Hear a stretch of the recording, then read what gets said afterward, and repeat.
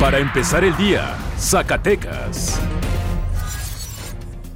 Muy buenos días, jueves 20 de febrero del 2020. Vamos a la información para empezar el día con Meganoticias Zacatecas. A través de redes sociales comenzaron a circular una serie de fotografías y videos donde integrantes de un grupo delictivo interrogan a miembros de una agrupación contraria.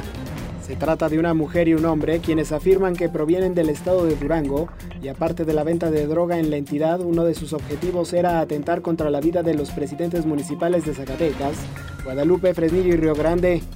Ante la complejidad del asunto, la mañana del miércoles el grupo de coordinación local sesionó de manera extraordinaria con el objetivo de que autoridades de los 3 niveles de gobierno generen una estrategia de protección y seguridad para los alcaldes implicados.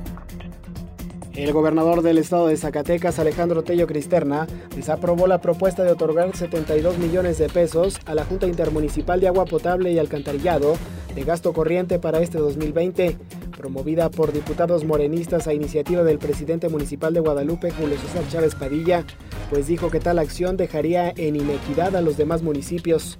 Resaltó que el otorgamiento del agua potable no es responsabilidad del gobierno del estado, sino obligación de los municipios, por lo que deben de ser los que componen la GIAPAS los que concreten una solución viable tras el incremento dado en el mes de febrero. Durante las últimas 2 semanas, la empresa Trash ha recibido entre 10 y 12 reportes al día, pues la ciudadanía señala que el camión pasa muy rápido, no suena la campana o alguna calle quedó pendiente con la recolección.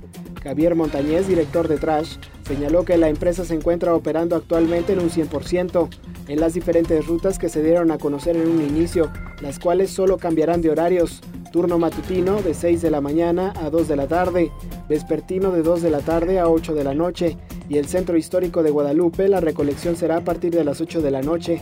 Ahora usted ya está bien informado para empezar el día con Meganoticias Zacatecas. Para empezar el día, Zacatecas.